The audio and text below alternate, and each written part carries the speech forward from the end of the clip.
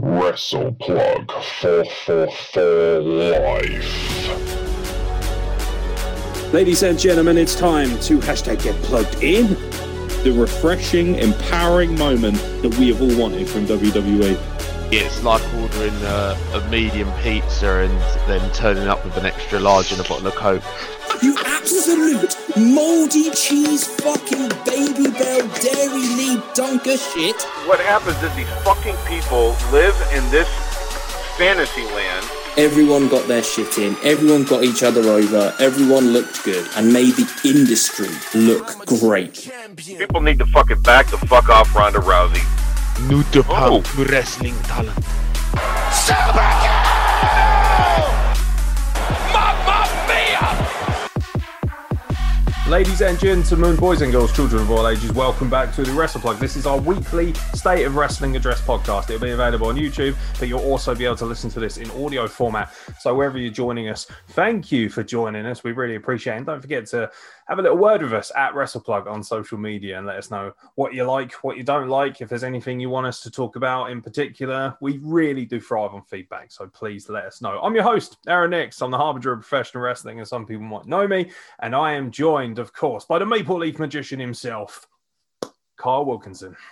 That'll never get old. I love that all the time. It's just brilliant. It is. It is. We wonderful. got some stuff to talk about, I guess, then, eh? Oh, some stuff here. some stuff here, eh? Yeah, so we'll probably have to splice this for the YouTube channel, actually. But let's start with something that's a little bit unsavory, shall we? So it's a little bit of a mishmash. We obviously can't say for sure who's telling the truth, who's not. This is obviously, of course, for legal purposes, allegedly. However, AEW has been caught in a suggested bullying / gaslighting issue.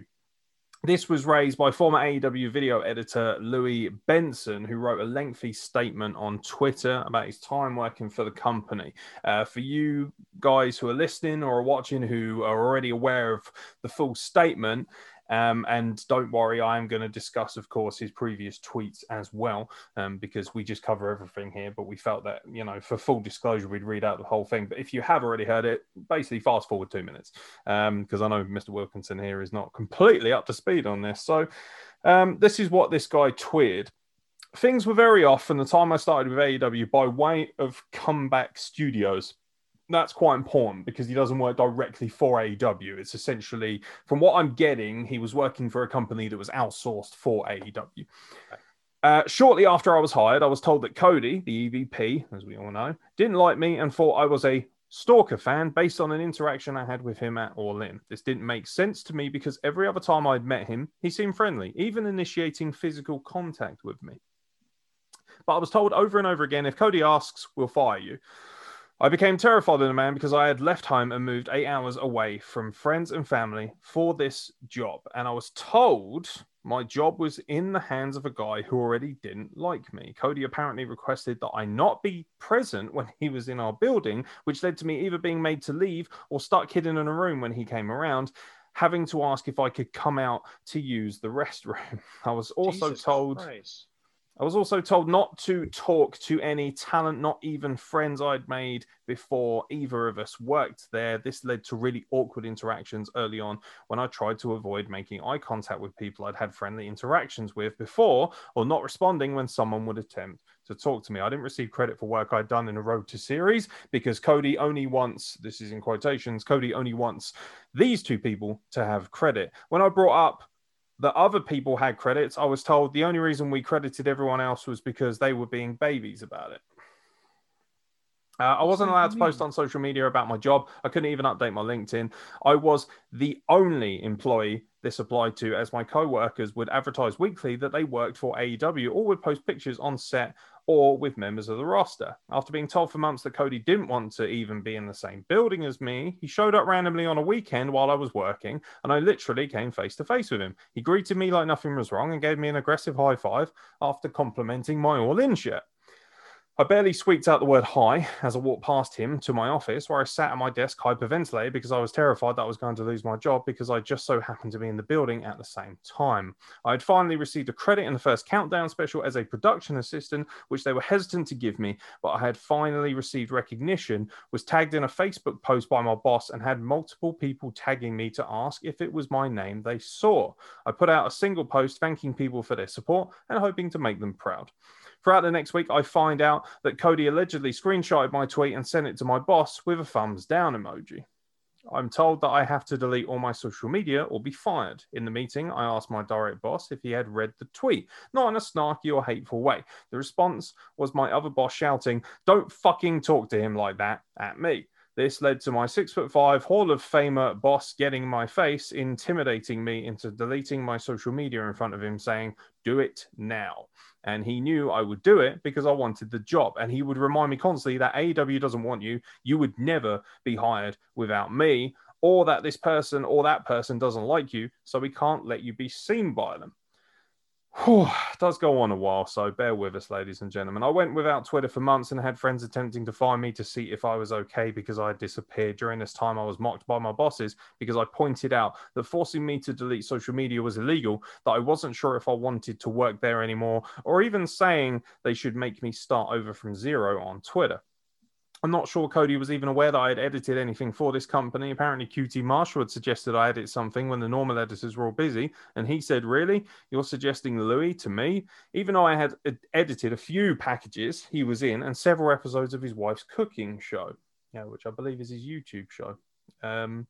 Whatever that might be called. A Shot of Brandy, I think it's called.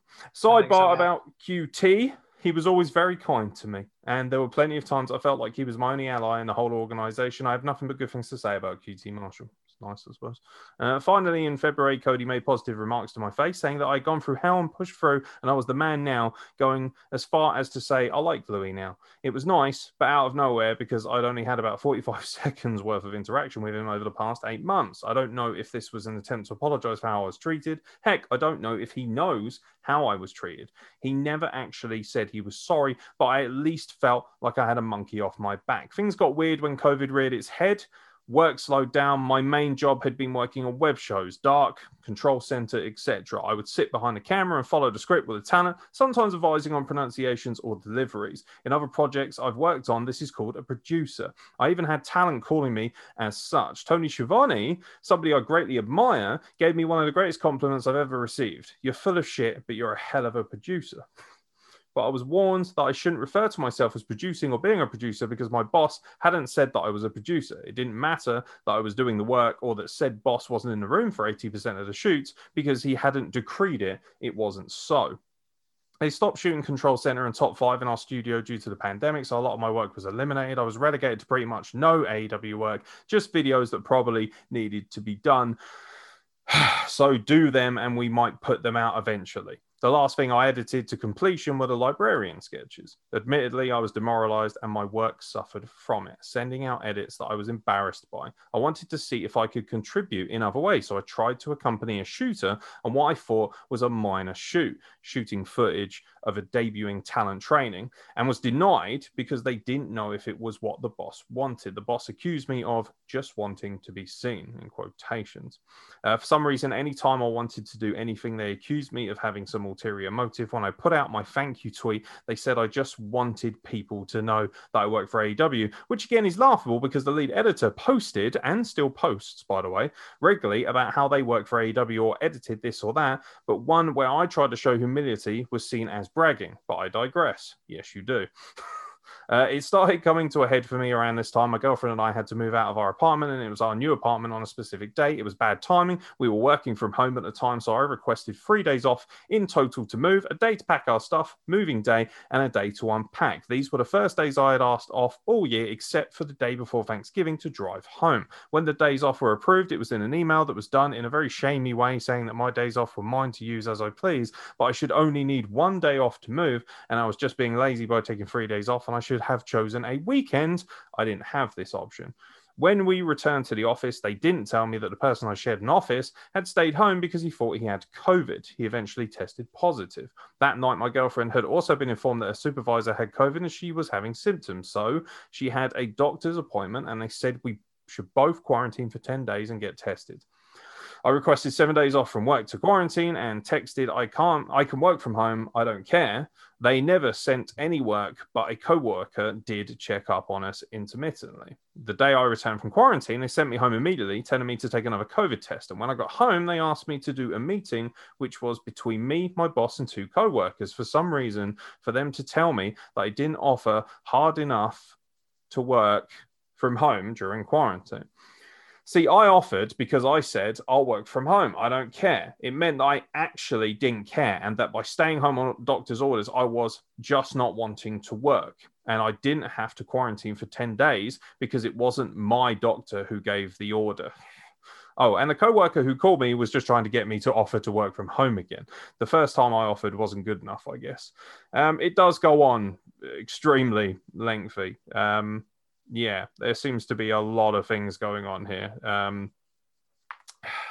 Unfortunately, after his incredibly long diatribe was released, a lot of people dug through his old tweets, the majority of which were from around the 2012 region. There were a couple of tweets that suggested that he was quite excited about the idea of Cody's sausage, and there was also an extremely offensive tweet where he used a homophobic slur beginning with F, which is obvious, and also he used the N-word with a hard ER on the end as well in reference to Paris Hilton, which has led to a lot of AEW fans using that as an opportunity to debunk his story. It's a very difficult premise. It's also a very difficult subject to kind of delve into, but what are your thoughts on this? Because from my perspective, even if he has tweeted some awful things in the past, that for me isn't enough to completely debunk a story like this. And also, this story is incredibly lengthy and incredibly detailed. It's something that you can read. Unfortunately, he has recently privatized his Twitter account. We're not here to say whether he's a nice guy or not. Obviously, somebody uses the N-word in that kind of fashion. I don't have a great deal of respect for personally. That being said, just because he's let out some bad tweets doesn't necessarily mean that this didn't happen. And I'm frankly a little bit alarmed by the reaction from AEW fans who claim themselves to be very all-inclusive and very understanding, in comparison to other companies. Can you make, sense? Of this situation? It's difficult because a story that intricate with so many details, unless you're some sort of master manipulator, like some fucking evil genius, the amount of detail he goes into, the amount of just the length of it in general, that kind of stuff is very difficult to make up on the fly. Yeah. That's the stuff you'd need to sit down, pen and paper, and go, yeah, this happened. Oh, let's not forget this. Ooh, this sounds great. It sounds too awful to not be true. And wrestling, we're all aware, this business has had so many instances of hazing or bullshit like that. We just have to look at JBL. That guy has done unspeakably terrible things to people. It was acceptable back then, I guess, in the 90s, people were a lot harder now, but you can't do that anymore. It's not right. And sure, this guy might have some tweets from back in the day, but 2011, 2012, that's almost 10 years ago now. I'm not the same person I was in 2011. God, no. For better or for worse, that's not really up to me, I suppose. But it's definitely night and day difference. So people get caught saying bad things on Twitter all the time from back in the day. The biggest example I could think of, because it's also wrestling related, is James Gunn said apparently had some terrible tweets back in the day, and he got removed from Guardians of the Galaxy 3 as the director. They have since brought him back because the entire cast and crew, including Batista, and who wants to get that guy angry, fought for him and said, we're not going to do it unless you bring him back. He's not who he was then. And that's the biggest thing we need to take away here. Even if he was kind of creeping on Cody a bit, which is, have you seen Cody Rhodes? He's an attractive guy. It's a little weird, but, fine. He's probably not like that now. And for him to get discredited, for him to just be told, go hide in the broom closet while Cody's here, that's not fair. That's not right. It definitely puts a darker light on Cody Rhodes, who has, for all intents and purposes until now, seemed to have been just an outstanding guy, a fantastic person. And that's, I don't want to believe that, but at the same time, just again, with how much details in the story, it's hard not to. What disappoints me about the whole scenario is that he may well be embellishing. He may well be lying, for all I know. I don't know that. I don't. And the problem with social media, again, we have this big issue where people seem to think that they're entitled to police via social media. Now, ultimately, a lot of people are going to say, what's he putting on social media for in the first place? I agree to a certain extent. This should have been, if it's something he feels that strongly about, he should have taken this to an HR. He should have taken this to the proper authorities if it's that much of an issue.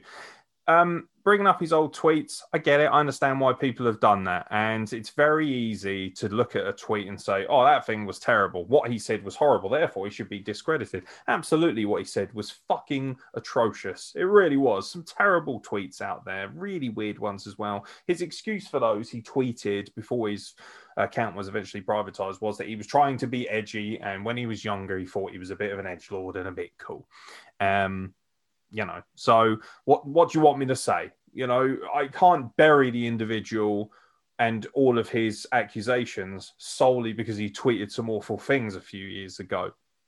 And the thing that people are burying the lead on, which frustrates me the most, is the fact that if he is indeed a terrible person, or he has stalker-like tendencies towards wrestlers for whatever reason, then why in fuck's name was his social media not vetted properly? If AEW is indeed this incredibly professional company that everyone claims it to be with such a family environment, then you cannot tell me it would have been that difficult to go through his Twitter history, particularly with your money and resources available, and see the things that have been said. That's why it frustrates me a lot. And a lot of people are saying, it's not about AEW, he's talking about Comeback Studios. It doesn't matter. They were working on behalf of AEW. However you want to spin it, the reality is AEW has been mentioned here. I don't know for a fact if it's true, but like I say, I find it highly suspicious that all of these individuals are not vetted. For instance, I am a graphic designer. I am also an incredibly honest and, shall we say, abrasive individual at the best of times. Now, if I get sourced to do work on behalf of a company for another company, perhaps, there is no question, and I would expect them to vet my social media. And frankly, if they did, chances are they probably wouldn't want to use me, which is fine. At the same time, it's really not that difficult. And if it was that easy for Joe Blogs to find said tweet using the N-word or whatever, you cannot honestly tell me that it would have been that much more difficult, if not far less difficult, for AEW as a huge professional company to deal with this. And I'm not going to sit here and bang on and make it an anti-AEW thing, because I don't hate AEW at all, and I don't have any, kind of bias or anger towards any kind of company. I just enjoy what I enjoy. However, AEW fans who are on Twitter saying, oh, well, it's clearly bullshit because he used the N-word once, or because he looks a bit suspect, or just look at the guy, he's clearly a bit off. These are all things that you claim you're above that WWE would do. And I can guarantee if the scenario had been on the flip side and this had occurred with a WWE employee, I guarantee people would have been far more sympathetic. If AEW haven't done anything wrong, fair enough. However, if this story is true, it does at the minimum warrant, regardless of whether you believe it to be true or not, it requires investigation. It does, and AEW fans burying their fucking heads in the sand and pretending it's not happening just because they're brand spanking new industry. I see people tweeting all the time. There are tweets right in front of me, right here. There's one literally right here. I'm looking at, because the timeline, all you got to do is put the poor lad's name in to see it. And, when I say poor lad, people are going to be like, you sympathize with him. No, I do not. I don't give a shit, frankly. I'm covering it for the purposes of our podcast because we don't shy away from this bullshit. It's out there. It's been reported. Why shouldn't we discuss it? That's the whole idea of this medium. There's a tweet here that says, well, AEW has an incredibly famous environment for family. You know, there's loads of people tweeting it. AEW is well regarded for its family environment. AEW treats its employees well, blah, blah, blah. These are all conjecture. None of you know that for a fact. None of you work backstage. I've seen people saying, I've reached out to Cody Rhodes and I'm awaiting a response. Good for you. Anyone can do that. You're not a fucking journalist. That's the other thing that annoys me. Somebody writes for a very low-level dirt sheet and wants to pretend that they're a journalist. We're not journalists. We're discussing this. Simply put, I expect people to treat this story with the same respect that it would be anything else. It's funny, isn't it, how we spent so much time during the speaking out movement almost viciously lambasting, and some would say rightfully so, anyone who dared question the victims. Well, this individual here is a victim, whether you like it or not, in this scenario, according to what he has said. And if people are like, yeah, but he used an N-word, so therefore he's lying, that's not necessarily true. I've done some pretty sketchy things in my youth, for instance, going out, getting drunk or whatever, throwing up behind an alleyway or something, or saying things that I wish I hadn't when I was emotionally charged or whatever. I've never claimed to be a wonderful human being. I've claimed to be an honest human being at the best of times. And I've always apologized in retrospect when I feel like I have not taken the correct amount of responsibility, because that's what adults do in this scenario. Seems to me like a lot of these AEW fans are so desperate to protect their brand that they're willing to compromise being adults. That's my biggest problem with it. Ultimately, I don't really have much else to say. I just hope that this actually gets treated with a certain degree of respect, because we are out here constantly, the same people on social media going, oh, these women, these are all victims. They should be believed, irregardless of whatever has been said.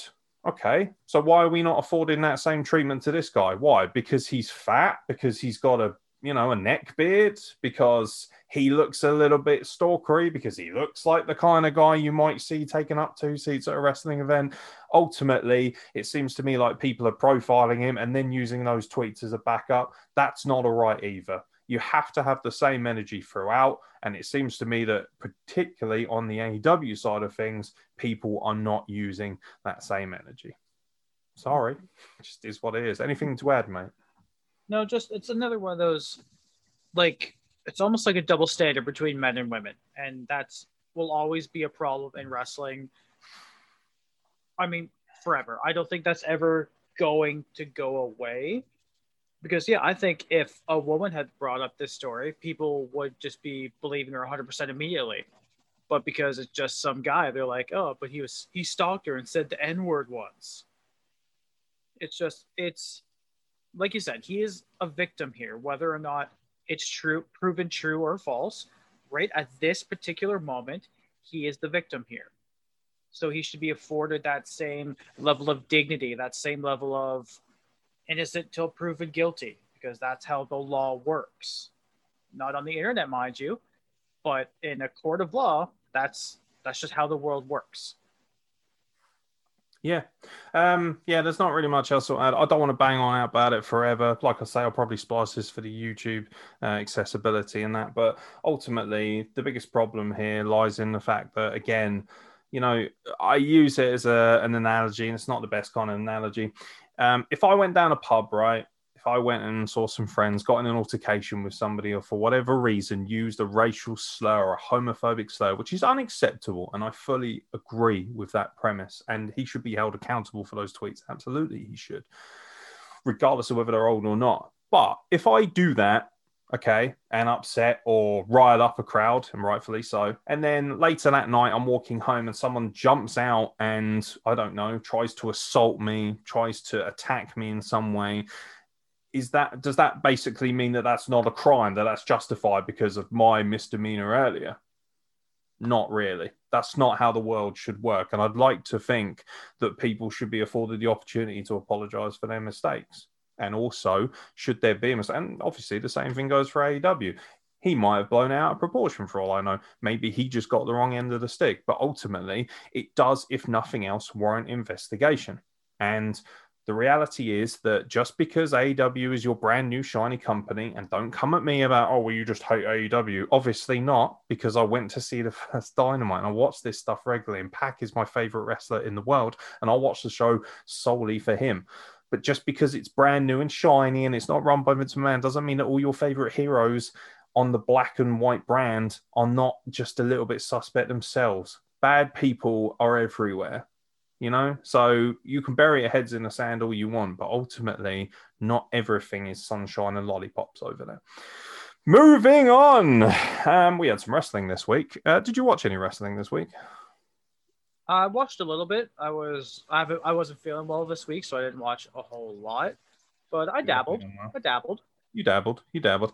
Let's be honest. You saw Alexa Bliss faffing around on Raw, and that's all you need to see, isn't it? Let's talk a little bit more in detail. Drew McIntyre wins back the WWE Championship on Raw from Randy Orton.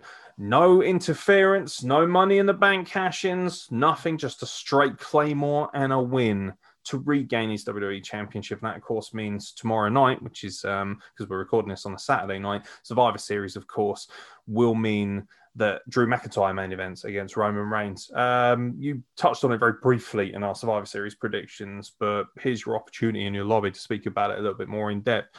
What do you think about Drew McIntyre regaining the belt and in the manner that he did? And also on WWE Raw, it has been a long time since a world title changed hands on Raw, as far as I'm aware. I mean, it's cool. I'm really excited to have Drew as champ again. I think his initial run was really, really good. It was obviously hampered by COVID, by the fact that he won it in front of no one, lost in front of no one, has now won it again. But I really enjoyed his reign. The matches with Orton were fine.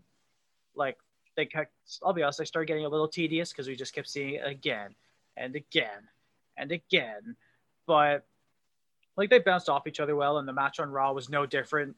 Drew came out with the kilt, actually fucking holding a claymore in his hands. Yeah. I thought it was really, really cool. I mean, at the end of the day, now we have Drew and Roman, and I think that's a bigger money match than Roman and Randy. I do.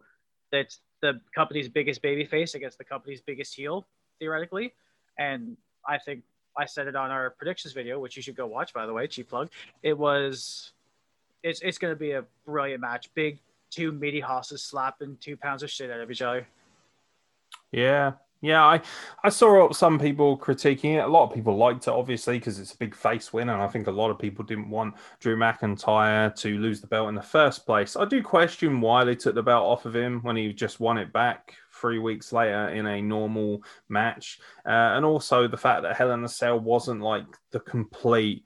it wasn't the completion, the exclamation point, so to speak, to this rivalry. That wasn't the full stop. And I think that's, from a booking standpoint, it's not terrible by any means, but it is a little bit frustrating from my perspective. That being said, I'm very happy that Drew McIntyre's champion. I think he deserves it, like you say, coming out with a sword. Fun little fact, according to some dirt sheets and whatnot, and also something that was actually, I believe, confirmed in an interview, the sword was actually a gift to Vince McMahon from Stephanie and Triple H when they were abroad doing a tour in Scotland. And so, the fact that Vince McMahon was like, I've got a fucking sword you can use. Like, to be fair, if Vince McMahon said that to me, I'd probably exit the building very quickly and not return, particularly if Pat Patterson was looking over his shoulder. Allegedly, of course. But yeah, that being said, I have no problem with it. And of course, Survivor Series looks like a stacked card, and we're not going to discuss it because we did it in the predictions video. So head to our YouTube channel, check out our YouTube predictions for Survivor Series. And of course, there's a little bit of a preview in there as well. And obviously, we'll review it, hopefully, live on YouTube. So if you're listening to this before Survivor Series, fingers crossed you'll be able to watch along with us as we stream live. And then hopefully we'll be able to stream the review live as well. Fingers crossed. Can't guarantee it, though, so I won't make a promise just in case people are like, where's our fucking review? All two of you that are listening. As far as the rest of the week goes in wrestling, I did watch Dynamite, I watched NXT, some excellent things. Apparently, Rhea Ripley and Io Shirai have picked up some injuries. I don't know how severe they might be after their fantastic match, obviously, as you would expect from NXT. On the flip side of things, AEW, of course, Will Hobbs turned on Cody and the gang. How could you, William? He's now aligned himself with Team Taz. So I actually think that's quite a good move for the rookie. I think that he'll pick up and learn a lot more working around people like Taz, Ricky Starks, guys of that ilk, I think he'll just get more from that. Brian Cage, of course, is part of that faction as well. Brian Cage being a similar size kind of man, big giant beast of a man, the hoss that he is going to be able to parlay good advice to him on a regular basis if they're obviously going to be working together more, because it means they're going to be in the same room together. So that's not a problem either. Pac obviously made his return wrestling wise and wrestled a fantastic match with Blade, and it seems that Eddie Kingston's efforts to deny Penta and Phoenix as a brotherhood has fallen on deaf ears, because Penta came out to help Phoenix and Pac and reuniting Triangulo de la Muertes, which I am very excited about. By the way, all you people out there on social media saying it's one of the worst names for a faction ever. Have you not seen the Job Squad? Come on, do better. Like, I've got nothing. You know why? Such a closet. It's probably a closet racism thing. Oh, goddamn Mexicans thinking they can come over here and make names. Like, what's wrong with that? I think it sounds fucking sick. The Death Triangle. That's fucking cool. Simple, effective, makes for great t-shirts. I'll be buying one. Obviously, I'm on Mark because these are probably, all in all, my 3 favorite wrestlers in the world. But whatever, don't care. Some good stuff floating around on TV, and of course, SmackDown last night as well. We've now found out that Bayley and Natalya will fill the spots available for the women's team at Survivor Series. I saw Kyle's eyes drop slightly there when Natalya's name was mentioned. It was almost like but I'm pretty sure I predicted that. I think you said Bayley and I said Natalya. Well, there you go. All angles covered. Actually, no, you did think Billy Kay might get in there as well. And that has actually caused a bit of a stir on social media, because people obviously need to have everything that they want given to them. Otherwise, they cry. But I don't see a problem with that. By the way, to all the social media accounts I've seen of Stan saying that, oh, Bayley shouldn't be in this position, and why is Bayley letting down this side? She's arguably the biggest star on that team. Shut your mouth. Just ridiculous. What do you think of the week's wrestling, mate? I mean, it wasn't awful. Raw was good. Like, I caught up on the highlights. It was good. Like I said, that main event was great fun. NXT, obviously fantastic, always is. I don't really care that Finn Balor is hanging out with Undisputed Era, but people are marking out because, oh my God, Finn Balor, Adam Cole. Guys, look at this. Wow. I don't fucking care. He's still fucking boring, so I don't care. Putting him with 4 other incredibly interesting guys just shows how even less interesting he is. Like, you're not going to get to deny that on me. No, that doesn't work. But, whatever. Maybe they'll go into War Games. I'm not going to do that. My throat hurts. I'm not going to pull my Regal War Games. Love it. I am British. I didn't watch. I didn't watch Dynamite because for the last few weeks it's just been depressing, and I don't care. It was all right. By the way, Kenny Omega they did a contract signing for Moxley and Omega, and Moxley being taken out. Something actually I did want to ask you, what do you think about the fact that the big match, Moxley and Omega, is going to be on a they're doing a very similar kind of thing to what Impact does, where they use an Impact slot for a pay-per-view. It's going to be called Winter is Coming. I believe it's December the 2nd, and that will feature Jon Moxley versus Kenny Omega for the Heavyweight Championship. So we're just going to get a title swap on free TV? Pretty much, yeah. Whatever. I mean, Raw just did it this week. WCW at all. Well, to be fair, Raw just did it on Monday. Shut up. But like I said on our Survivor Series predictions, for the last 3 years, a championship has always switched hands the week leading into Survivor Series, because Vince just gets a random idea and goes, hey, that'll be a good idea. Yeah, I don't think he's giving it away on TV. I think it's more a case of he hasn't realized that he books himself into a corner with this champions versus champions thing, with the brand thing, because then all of a sudden, if the match doesn't align, you've got to move the belt around, which is why we're getting Bobby Lashley versus Sami Zayn, and nobody gives a flying fuck. And I like both those guys, but I don't care about that match, and it shouldn't last more than 2 minutes, because look at Bobby Lashley and then look at Sami Zayn. Yeah, I love Sami Zayn, but we talked about this before. It's too little too late for me with Sammy. He's got the championship, great, but they didn't capitalize on any of his incredible popularity when he first debuted. So whatever. And then SmackDown last night, the contract. They did have the contract signed between Roman and Drew, and Roman sat at the head of the table. Like I saw people losing their minds. Like they weren't sitting face to face. You had Adam Pearce, and then across from him was Drew, and Roman sitting at the front because he's like, "Yeah, I'm at the head of the table, bitch." He loves it, doesn't he? Yeah, just those nice little nuances was really cool. Living his best life at the moment, Mr. Reigns. He's doing very well. He's doing incredible work. So yeah, and then we've got a Survivor Series tomorrow. Jesus Christ! Tomorrow night, yeah. Rolls around quick. It does. Yeah, should be an interesting one. So I look forward to that. And like I say, if you want to know our thoughts on Survivor Series, check out the YouTube video because we're not giving it away for free like AEW. But yeah, no. In terms of Impact, what do you think about the fact that the new tag team champions are, of course, the Good Brothers? Oh, it's a dope. Honestly, I want to love it, but it feels like they've just taken a knife right here, twisted a little. Yeah, it's weird, isn't it? What the problem with that is for me, I don't have a problem with that overall because I love both tag teams, but I love the North, and we're about to discuss the PWI Tag Team 100 because I cannot wait to get into that. And I know it's just a list, but hey, we are here and we may as well. Let's be honest, by now the whole purpose of this podcast is to entertain you by talking about shit that frankly doesn't matter. None of it really matters. True say. But we're here to talk about it nonetheless. As far as Impact goes, they've kind of conditioned me to this long-term champion, The North were champions for a year. Then the Motor City Machine Guns won it, and it felt like, okay, it's not just going to be a nostalgic kick in the sense of like, here it is for a week and then piss off. They're going to keep it for a while. Alex Shelley gets injured, of course, at the last pay-per-view, Bound for Glory, I believe. And of course, we have the titles change hands back to the North, which is great. But they just felt like transitional champions this time around for the Good Brothers to pick them up at Turning Point. That's a bit of a disappointment for me. I felt like they could have made a much bigger deal out of this, maybe waited until Hard to Kill, maybe given them more time.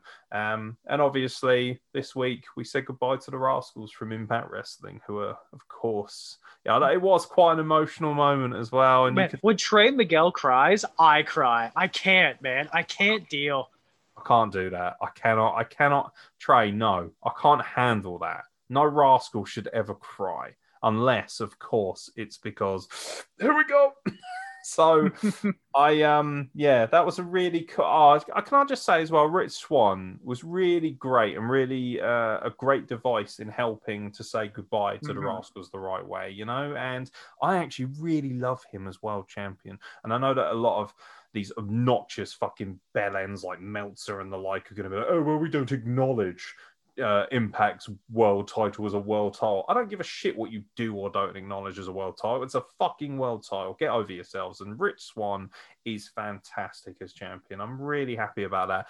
I didn't know whether I'd be truly invested in that, but I am. I love Impact. I think Impact has been killing it.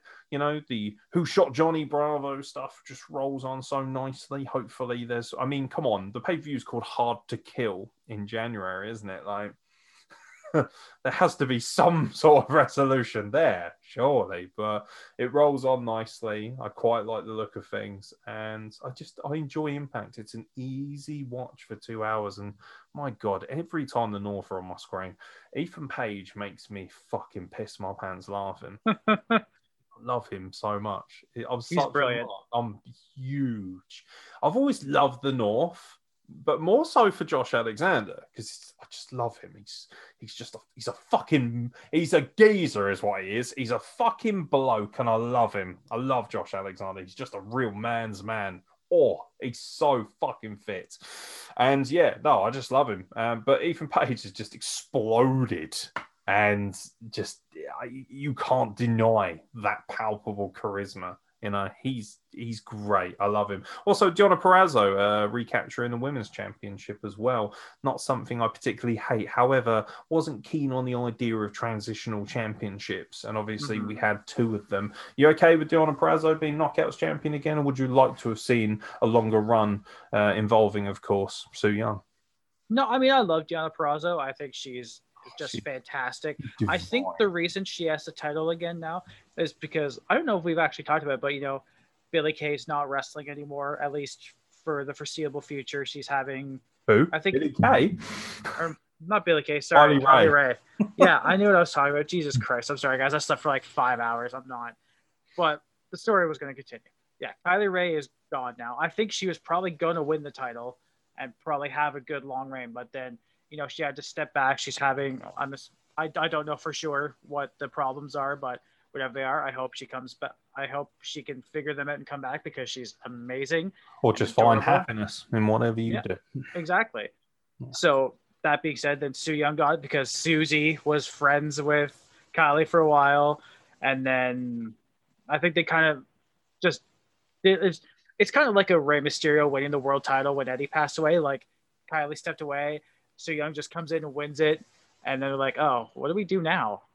Oh, well, put it back on Dion, I guess, and I'm fine with it. Like I said, she's an incredible performer, so. Give her a nice long run again. We've also got the Knockouts tag team titles back and the tournament. We still don't know who Jordan Grace's partner is. It's got lots of mysteries on Impact. Yeah, I think that's why I like it. They actually, and the great thing is, it's kind of weird because it's not that popular in terms of numbers. It almost feels that you're far less likely to have something on Impact ruined for you. And because of that, I enjoy it more. And they're willing to push the boat out and have exciting, almost organic kind of moments. And that seems to be lost on wrestling, is that enjoyment that I always used to get. Why do you watch the Royal Rumble? Because of the unpredictability. That's what makes the Royal Rumble good. I guarantee, if you gave me every single person from 1 to 30, I probably wouldn't watch the Rumble either.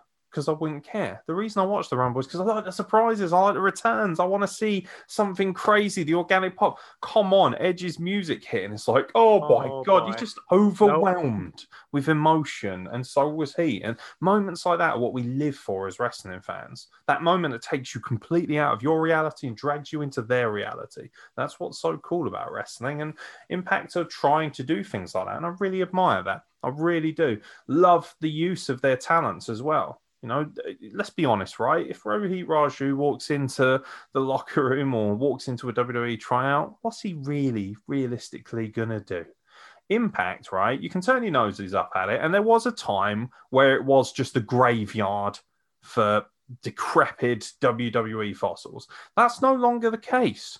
They are able to maximize talents. Rohit Raju, okay? Rich Swann. Eric Young is a really good example of that. People like Deonna Purrazzo was just swanning around, not really doing a great deal, despite being incredible. She is one of the best technical women's wrestlers in the world. Okay. And she's got great charisma too. She's beautiful in every sense to look at. Her style of wrestling, the way she carries herself, she feels like a big time mainstream star. And what was she doing in NXT? Not a great deal. Oh, you've got to have a gimmick. You got to have some fun. No.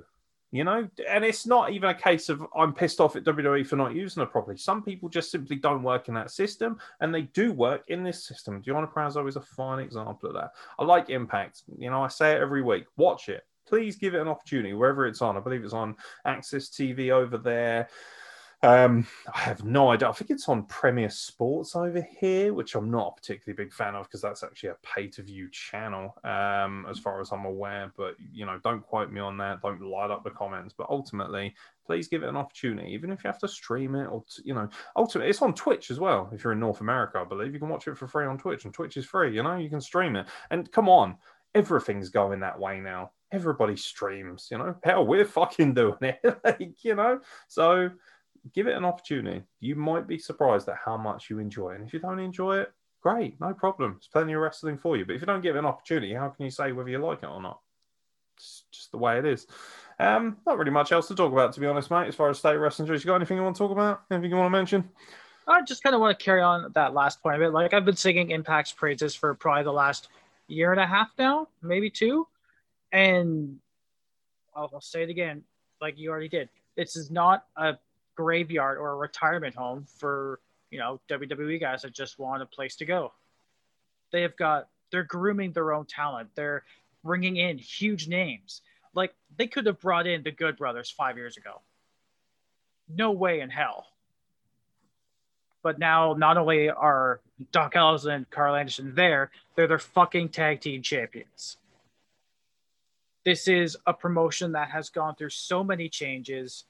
It's almost 20 years old now, formed back in 2002.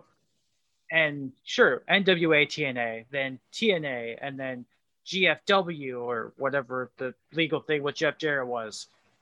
None of that matters because now they are Impact Wrestling. They have an incredibly stacked roster that just have match after match. They're always really, really good to amazing. They've got, Josh Matthews pisses me off, but whatever. We get Don Callis whenever the quarantine's over, we'll get Don Callis back, and that will be great. He does pay-per-views, doesn't he? So I think so. Yeah. I need him on my screen more. I think it's more a case of he just wants to do pay-per-views than it is anything else. So, but I do like Madison Rayne. I think she's phenomenal as a color commentator. I really do. Yeah, husband and wife bounce off each other well enough, I suppose. But his voice just bothers me. I just sometimes want to punch him in his face. But the product is fantastic. The stigma that's been stuck on them for years should be gone by now. So you guys just need to just watch one show. Just watch one.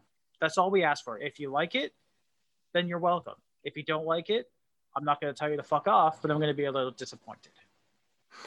Yeah, I think we'll round things out with the PWI Tag Team Top 50. The first ever PWI list for tag teams was released, and who would have funked it? FTR finish at number 1, ladies and gentlemen. According to PWI, they are the best tag team. Now, of course, we know it's a fake list, so we're not going to dwell on it forever, and ultimately, I don't want to sit here for 45 minutes and break down this list. I've only got the top 10. But, like I say, PWI Tag Team Top 50, FTR were voted, of course, by Pro Wrestling Insider as the best tag team of the last calendar year of sorts. Any particular issues with FTR being number 1? Does this still include the back end of their WWE run where they're like in the shower shaving their backs and shit? The evaluation period ran from October the 1st, 2019 through to September the 30th of this year. So pretty much from the entire inception of AEW. Okay, so Dynamite, that is. Their Dynamite stuff has been the matches have been good for the most part. I'm not against it, but they're not my number 1. And when we get to my number 1 in the list, I'll let you know. But it should be fairly obvious. Well, the top 10 is FTR at number 1. Number 2 is Kenny Omega and Hangman Page. Bullshit. Number 3 is the Golden Role Models, Bayley and Sasha Banks. Yep. It's a fantastic bit. The North, of course, are number 4. The Street Profits are number 5. Gorillas of Destiny, number 6. The Lucha Brothers are number 7. The New Day, number 8. Kabuki Warriors made it in at number 9, which I was really thrilled about because they actually were fantastic for a large proportion of that time. And number 10 is Roppongi 3K, Yo and Show. That's a pretty good top 10 list. I still think, again, it's probably a little biased, but I still think the North had a better year than FTR. They were champions for the entire year. They had stellar match after stellar match. They did not do anything bad, whereas FTR had that stupid bullshit. No Young Bucks in the top 10. Yeah, they don't even deserve to be on the list. Savage. But I just think the North had a better year. I'm really actually excited though that the Golden Role Models were on there because Bayley and Sasha fucking killed it. I'm really, really happy they were there. That's a great shout. Do you know what? Normally, I look at this list and I think, oh, fuck you. And it just annoys me because it's clearly biased depending on how you look at things. But I actually don't really have too many problems with this list. I would also have the North at number 1. I think it's actually a bit of a disservice. And I can guarantee you if they had that kind of showing at any other company, they would have got in. The fact that Impact is so much maligned and so kind of disregarded, and yet they were still able to make it in at number 4 is actually probably quite a decent achievement, particularly when you look at PWI and they don't give a shit about Impact. That's very evident. I don't think FTR belong at number 1 simply because until they came into AEW, which admittedly was only a few months ago, I don't think that they had done a great deal, and certainly not enough to warrant, I don't get me wrong. If there's one thing I will not discredit, is their talent. They are by far and away one of the best tag teams of the modern era. There's no arguing that. And no doubt with the correct amount of work, no question they should be in this list. And no question they should be near the top. But if anyone can honestly tell me to my face, without any kind of humor, that the North have not been the most successful tag team of the past year, whether that be promo wise, entertainment, match quality, match wins, from a kayfabe, non-kayfabe standpoint, I'm gobsmacked. I really am.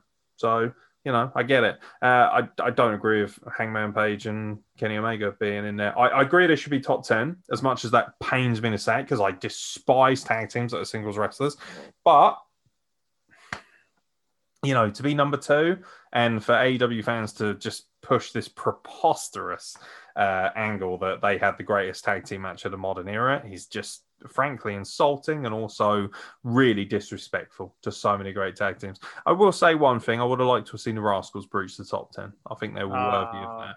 But even then, it looks to me like they've had a bit of a slow time lately, haven't they? Of course, with I think Impact were aware, and they were obviously shopping around. And to be honest, the Rascals have still got many great years ahead of them. I guarantee that they'll be at number 1 at some point, particularly with their imminent run in WWE, if that is the case. Shout out to Desmond Xavier for being so nice to me on social media.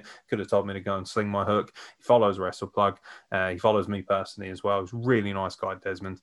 And I didn't probe him or anything, but I just said, wherever you go, mate, have a good time. And, he was just, as you would expect from one of the Rascals, just a very loving and nice guy. Always had so much time for them as professionals, as individuals, people who were very inspirational to me when I started training, guys who, were very happy to kind of speak to me if I ever asked. They were always happy to sort of say, yeah, maybe try this, maybe try that. They were very, forward thinking there. It's like same as Proud and Powerful as well.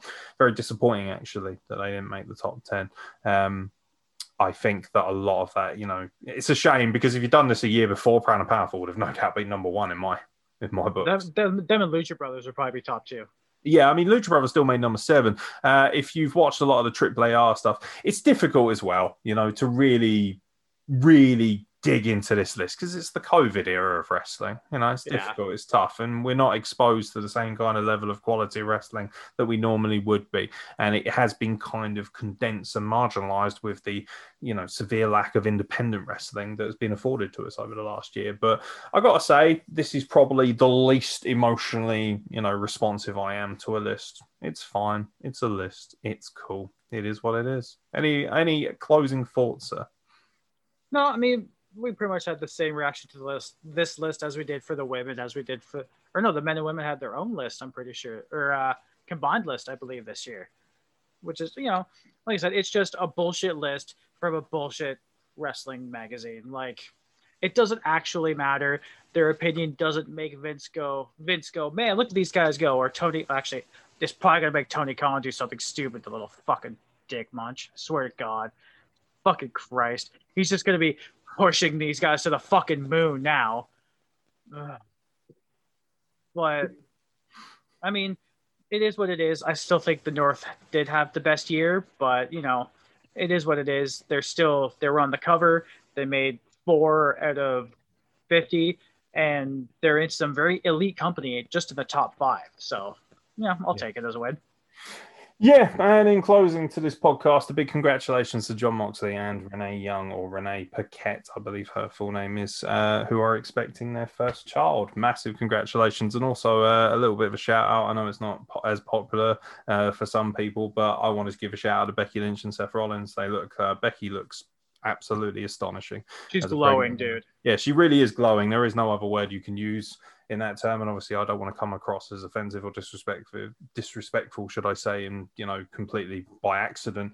They just both look fantastic, and I'm sure everyone involved is going to make for fantastic parents. But particularly for Jon Moxley and for Renee, just fantastic stuff. So yeah, all personal feelings aside about whether I think Jon Moxley is a huge star for AEW, it doesn't fucking matter. What's most important is I hope everyone involved has very healthy, happy, newborns, and lives a very fulfilled life as parents, because that's a big deal. It's not something I want to do, but it's a big deal for them, and I'm very, very happy for them. So yeah, that'll do as far as the State of Wrestling address goes, ladies and gentlemen. Let us know if there's anything you want to hear us talk about. Hell, leave it in the comments below if you're watching this on YouTube. Sling a quick comment down there and say, I want to hear you guys discuss this. I want to hear you guys tear this apart. Whatever it is, we'll get into it. We've got shiny cameras, shiny microphones. We're trying to sort out the setup and get it sorted. I promised you guys I get a green screen. I have a green screen. Still trying to work out all the kinks and things in terms of recording, so bear with us a little bit. But hey, we really want to put this stuff to use. Carl Wilkinson, I know you have started twitching it up, so why don't you plug your Twitch channel so people can watch you participate in Mucho Gaming on your Twitch channel? Yeah, it's a little weird actually having people interested in watching me play video games, but then again, you guys listen and watch me here, so it's not that much different, right? So it is we'll probably put a link in the description as well. It is twitch.tv/xhistoria. The circle is a 0 as opposed to an O, but that's just the name I use for League of Legends, which is my predominant streaming game. So yeah, you can watch me. My sister will join me. Her fiance, some of my other friends will just have some absolute fucking nonsense, but it's really fun. And if you guys want to drop by, I'm there. It'll be fun. Yeah, I most likely will not be involved in those streams because I, for the life of me, can't get my head around why people love League of Legends so much. Dude, I don't even like it anymore. I just play it because my sister my sister's learning. This is the first year she's played it, and at this point, I'm just playing it so she doesn't play alone. I don't she really have to suffer like I did. I don't like uber fantasy magical stuff anyway. It's not my thing, so it's just not my cup of tea. Don't come after me. And also, I'm not a huge fan of the top-down mechanic unless I'm playing something like right now. I'll give you an idea of how old I'm getting, ladies and gentlemen. I'm playing Command and Conquer and Red Alert Remastered. Oh, and I've also got I also bought, you can get it right now for £3, about $4 or $5, right? If you go on go to CD Keys or whatever, you can buy not the remastered, but the original Command and Conquer 17 game pack. It's got Command and Conquer, Red Alert 2, Tiberium Wars, literally all of them, right? It's about $5. You can get a code to download it all digitally via Origin. So if anyone wants something to do to pass the time in the COVID era, head to that. And as a quick cheap plug before I wrap things up, ladies and gentlemen, Wrestle Plug obviously has some t-shirts. You can see one actually next to me right now. So if you want something like that, or you want a specific design involving our logo or whatever, and you want to support the podcast, prowrestlingtees.com/WrestlePlug. And if you are on the European borders more, save yourself a lot of money in shipping, head to wrestleplug.bigcartel.com. Each site has different t-shirt designs, which is great. So there's something different and unique for everyone involved. From myself, Aaron Nix, and from Carl Wilkinson, thank you very much for joining us for the State of Wrestling Address, and we'll catch you very soon for more nonsense from the Wrestle Plug.